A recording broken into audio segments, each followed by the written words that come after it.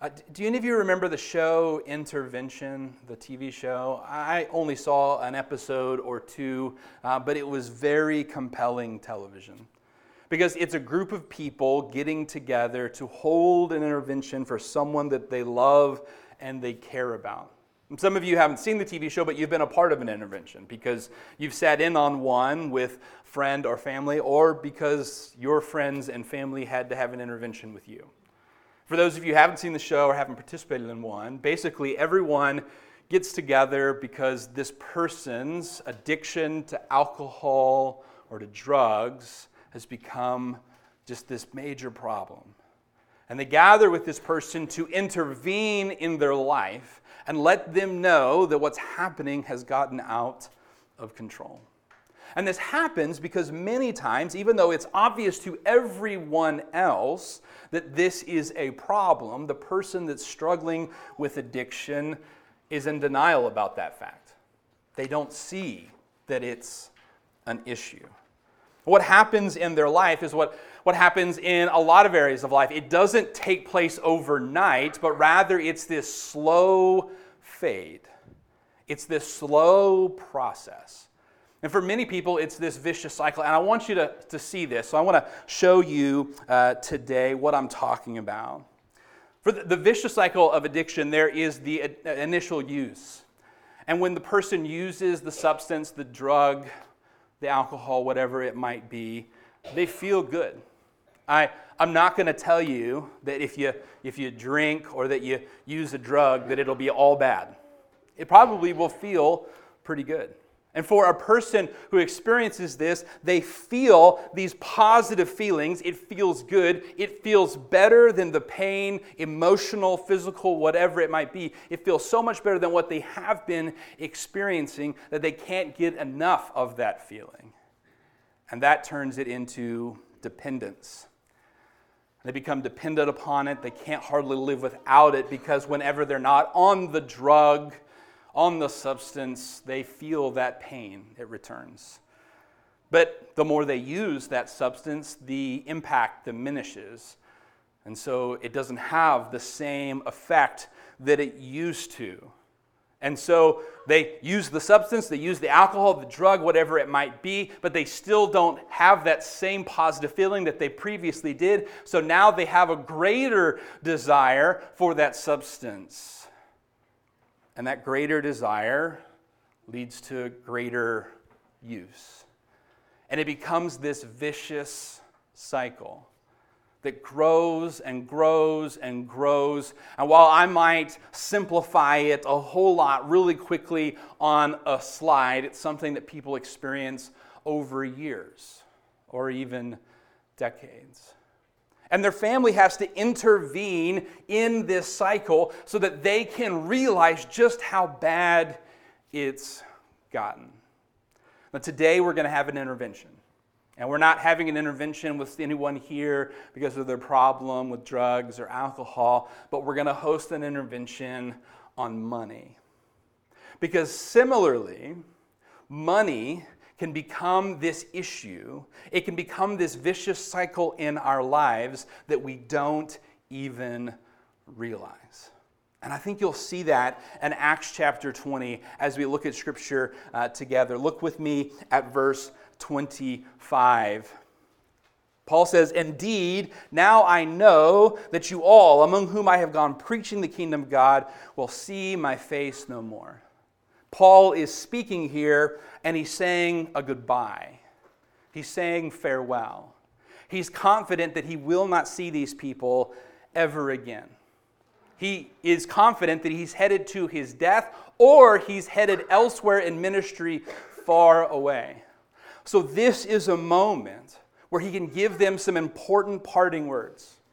And if you've had a moment like this where you're saying goodbye to someone that you know you're not going to see for a long time, you know that this isn't a moment to talk about the weather, right? This is a moment to communicate what matters. Just recently, my father was diagnosed with cancer, and I traveled to be with him for one of the important doctor's appointments. And while I was with him, we didn't talk about a lot of trivia. We talked about important matters. Thankfully, his diagnosis turned out to be far better than we expected, and he's doing great. Somebody actually sent me a video of my father this week riding on a dirt bike. So if you're curious how he's doing with his cancer treatments, it's going pretty well. But when we're saying goodbye, or we think this will be the last moment, we say important stuff. And so he's giving them some final warnings, and first, he warns them of something that he's warned them many times before. He warns them about false prophets. Verse 29, he says, "For I know this, after my departure, savage wolves will come in among you, among the flock, not sparing the flock."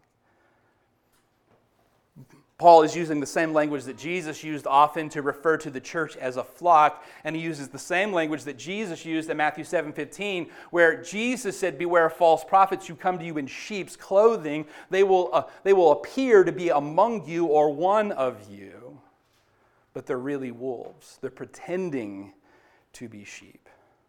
Paul would say, they will come from among yourselves. This is where these false prophets will come from. They will rise up from among yourselves. They'll be camouflaged in the group. They will say that they're part of the church. False prophets don't show up and say, "Hey, listen, I want to teach you some heresy today.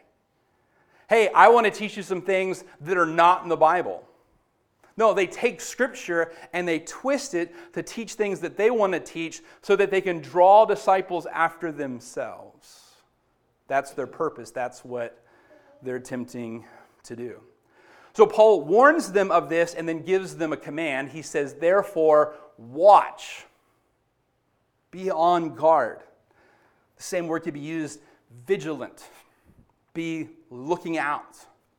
And he says, and don't forget, remember that the entire time I was with you, I was preaching, I was warning you of these things, and I was shedding tears. This is important. Don't forget to be on the lookout. So Paul's saying goodbye. He's given this important reminder to be on guard for false prophets. That's not surprising if you've read the Bible and you know that Jesus and Paul, they often warned against false prophets who would lead people astray away from the gospel. So what comes next might be surprising, though. Because the next place he goes, after warning of false prophets, is he warns against greed. Verse 32, "So now, brethren, I commend you to God and to the word of his grace, which is able to build you up and give you inheritance among all those who are sanctified.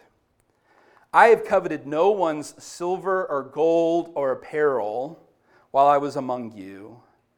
And you yourselves know that these hands have provided for my necessities and for those who are with me." And then he quotes Jesus. He says, "Remember the words of the Lord Jesus, that he said, 'It is more blessed to give than to receive.'" Which some have said kind of just sums up all of Jesus' teaching on giving. It is more blessed to give than to receive. But Paul is telling us this. He's quoting Jesus after he's warned us of false prophets who pretend to be among us, who dress up in sheep's clothing even though they're wolves. And now he warns them of covetousness and greed. And the reason for this is covetousness and greed are among the least noticeable of the sins. I heard Tim Keller once say that people often know when they're committing sins. But there are some sins that are less obvious, right? Like virtually no one commits adultery unaware, right? You know that the person that you're with is not your spouse. It's obvious. But people often practice greed and covetousness not recognizing what they're doing. I've had people confess to me that they struggle with addiction. I've had people confess to me that they have fallen into the sin of infidelity. I've had people confess to me that they have lied or they've participated in gossip. I've never had anyone call me up and say, "Pastor Daniel, I need to confess to you. I need to talk to a pastor because I am struggling with greed and covetousness." Because greed and covetousness are these underlying sins that are less obvious.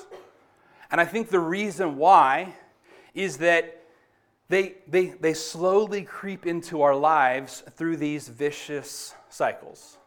And I think that you might be prey to one of these three vicious cycles. The first one would be a vicious cycle of poverty. Remember, I first kind of came to understand the cycle of poverty when there were people that our church would attempt to help, and then we would watch them make choices that led them further into poverty. And I was talking to a pastor friend about this, and I was talking how I was struggling. He says, you need to do some reading on the cycle of poverty. And I did it, and then I could see it everywhere. See, the cycle of poverty starts off with this lack of money, which leads to a lack of material needs. So a person who's grown up, or they've lived a good portion of their life without any money, hardly any money, just making ends meet, they have lacked the material needs that they have. They have had a hard time buying the food that they need, or paying the rent, or paying their utilities. And because of this, they've had these feelings of inferiority. They felt like they constantly have struggled, that they don't have enough. They've felt inferior that they haven't been able to provide for their family or for their children. And then something happens where they get some money. For some people, it's they get a better job and suddenly there is a windfall of cash and a signing bonus. Or they receive a tax refund. Or they reach out to some charitable organization that gives them money. And so they get money, but because they've been stuck in this cycle, they have these feelings of inferiority. Instead of using that money to buy the things that they need, they use that money to purchase things that will make them feel superior. They'll go and they'll buy something extravagant. I remember one pastor talking about how his church had helped this woman who was struggling to buy groceries for her family. They gave the woman money, and she went out and she bought brand new bicycles for her children. You say, what was she thinking? Well, what she was thinking is that she went to Walmart and she saw bicycles that she'd never been able to buy for her kids, and how everyone else on the block had bicycles, and she bought those because she was wanting to feel good about giving those to her children. And then making decisions like that lead back to a lack of money. And it starts all over again. But that's not where all of us live. Some of you might not be stuck in a vicious cycle of poverty. You actually might be stuck in a vicious cycle of materialism. Instead of not having money, you have money. Some of you are like, this cycle sounds a lot more fun. I'd like to try this one instead, to start with some money. But you have money, and then you go and you spend that money on stuff or things that you feel like give you status. And then, spoiler alert, they don't satisfy. So you feel dissatisfied. And you think, what you tell yourself is, the reason I'm dissatisfied is I didn't get the real nice car. I didn't get the house with the third bathroom. I didn't get the really big boat. I didn't get quite what I needed. So if I get better stuff, more stuff, different stuff, then I'll have that status or that feeling that I'm craving. And so here, someone who not only has money, they have stuff, they find themselves in the same exact spot. They're desiring more. And so to fix that problem, they get more through more work or more debt. And through more work or more debt, they have money that they can spend on stuff and status, but they still feel dissatisfied. And they just continue around the loop again and again. And some of you are here and you say, well, that's not me. Because I have money and I don't spend it. Well, then you're probably in the vicious cycle of a miser, or misery, which is also misery. Think of Scrooge. He had money, and he didn't like to spend it. But what he also had was this lack of security. And a miser feels this lack, this fear that I'm not going to have enough. Some horrible thing is going to happen to me, so I've got to get everything I can. I've got to earn and save to feel secure. Not only that, I'm going to cut all of my expenses. I'm going to take the light bulbs out of the screws when I leave. That way it doesn't use any electricity. I'm going to save every little bit that I can, and I'll feel secure as my money accrues. But then that feeling of security dissipates. Inflation hits, and suddenly that amount of money that you had, it doesn't go as far as you thought it would. Some of you are in retirement now, and the amount of money you thought you would need to save for retirement, you got there, and now you're there, and you're like, this is nowhere near enough money. And that feeling of security is dissipated. And so that person who's a miser, they constantly find themselves making their way back around this cycle. Now, I don't know where you fall, but I am going to guess that if greed and covetousness creep into your life, you'll find yourself in one of these cycles, constantly making your way around, constantly desiring more stuff because you don't have the material needs that you need, or you don't have the things that you want, or you don't have the security that you crave. And as greed and covetousness come into our life, we find ourselves in these vicious cycles of poverty, of materialism, of being a miser, and we constantly feel as if we don't have enough.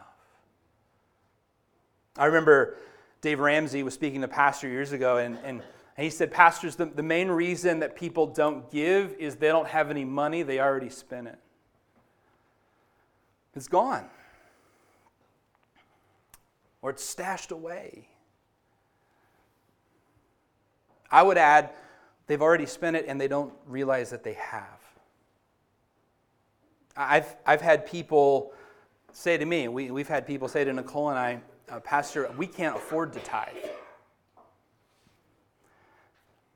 And I can completely understand that statement. We can't afford to give. But there have been times that people have said it to us unironically when they make more money than we do, and they drive newer cars than we do, and they're currently shopping for a boat or a camper right?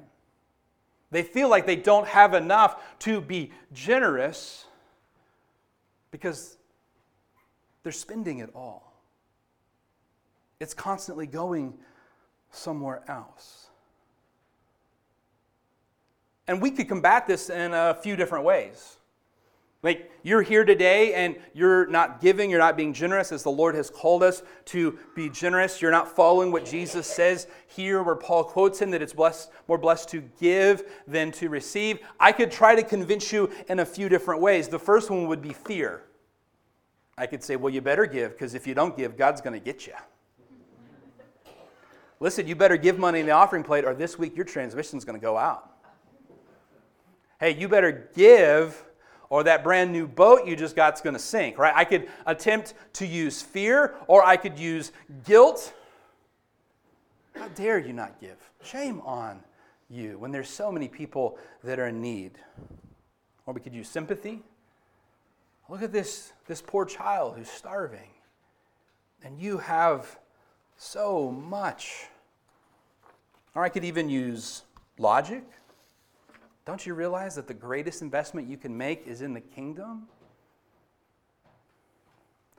Or, if none of those work, we could use the prosperity gospel. Hey, if you give, God will give you more back this week. You want that boat? Give God $100. It's super effective on television, raises a lot of money. And all of those might work in the short term, but it doesn't bring transformation. And what we desperately want is we want there to be transformation. We want you to experience the security and the peace, the hope and the blessing that comes from Jesus. My hope through this series on money is not that you leave on a Sunday morning saying, all right, we got to give more. No, my hope is that you leave with a greater appreciation for the gospel and the hope that it brings. And as a result, you are free to be more generous, not just in church, but everywhere.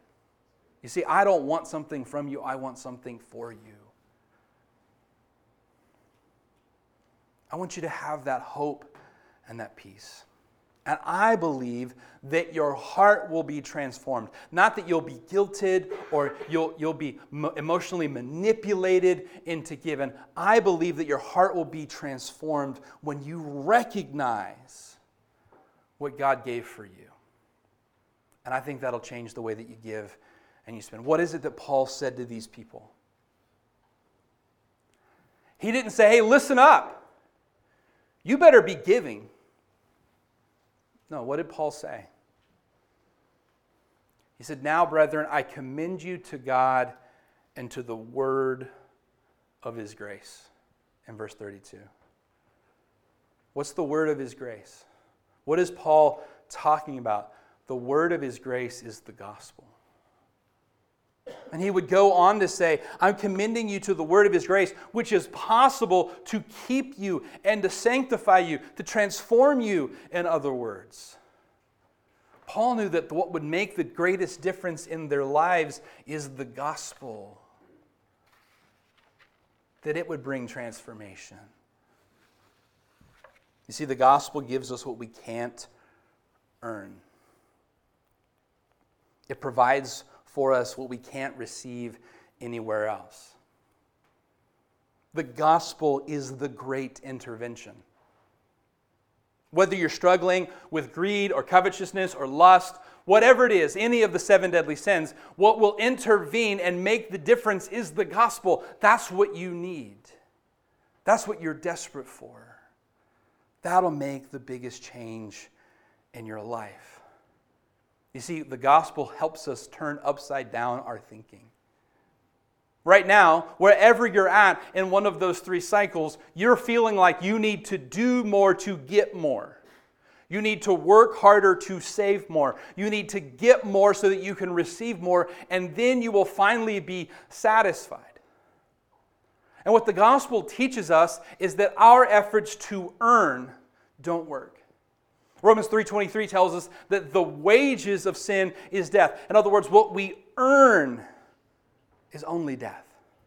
What we earn is only more and more of that cycle. You say, well, Pastor Dan, that's talking about the bad things that we do because we do bad things and we earn bad for the bad that we do. What about the righteousness? I do a lot of good things, Pastor Daniel. You know, Isaiah says, all your righteousness is like filthy rags. And those filthy rags, it's not just a wash rag left on the kitchen sink. It's disgusting. And Isaiah is not saying that it's bad that we do good things. Isaiah is saying that when we attempt to earn our standing before God, what we work for, what we attempt to accumulate, it amounts to nothing. So our standing with God, our status with Him, our entrance to the kingdom is something that we are incapable of earning. No matter how hard we work, and no matter how many good deeds we save up, we cannot earn it. And so the word of grace, the gospel, is that Jesus gives it to us. You can't earn it. You can't do enough good deeds or avoid enough wrong deeds. You can't serve enough hours at the church or put enough money in the offering plate. You can't dress the part. There is no way to earn the status and entrance into the kingdom. It's only through Jesus giving it to us.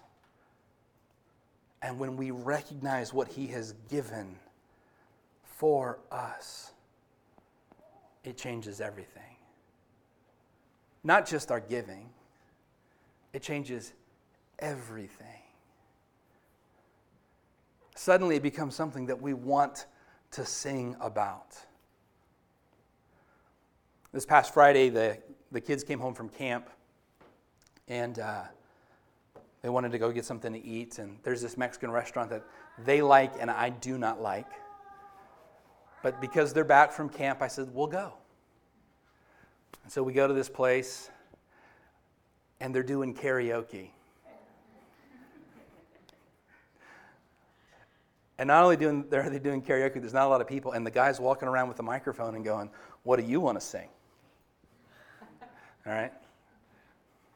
I don't think there is I'm sure there's some amount of money, but it's a really high dollar amount that it would take to get me to sing something in front of a group of 20 people in some Mexican restaurant. All right? That's not my gift. This is what the guy said. You look like you can sing. I'm like, you need to get your eyes checked. And he looks at Nicole and he says, can he sing? And she goes, no. You know what I did just a few minutes ago, sitting right here?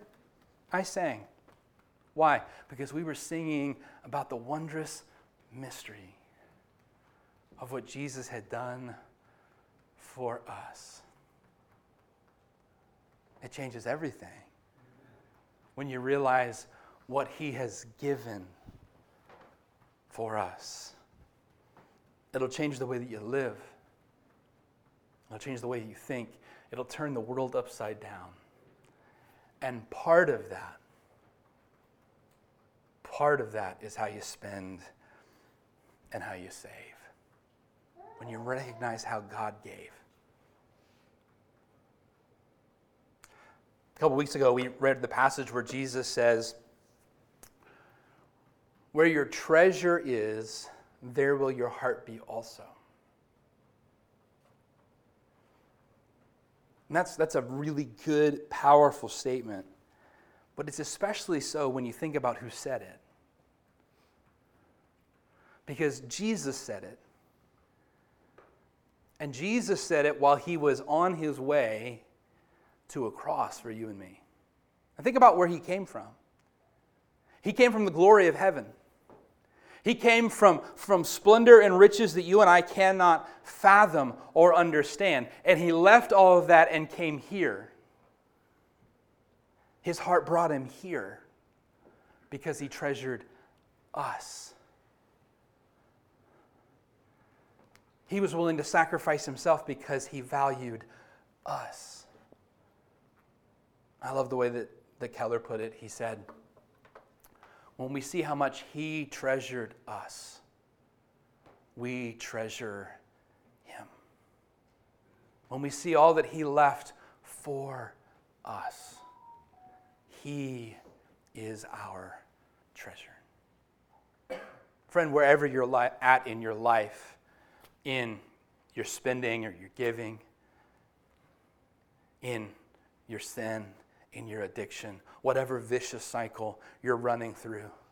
And we could have made a chart for every person here in the room that would have looked a little bit different, whatever it might be, including money, including addiction, whatever that cycle might be. The intervention that you need is the intervention that Jesus gave when he stepped in to our world for us. Christ came and he intervened for you. Let's bow our heads for a word of prayer.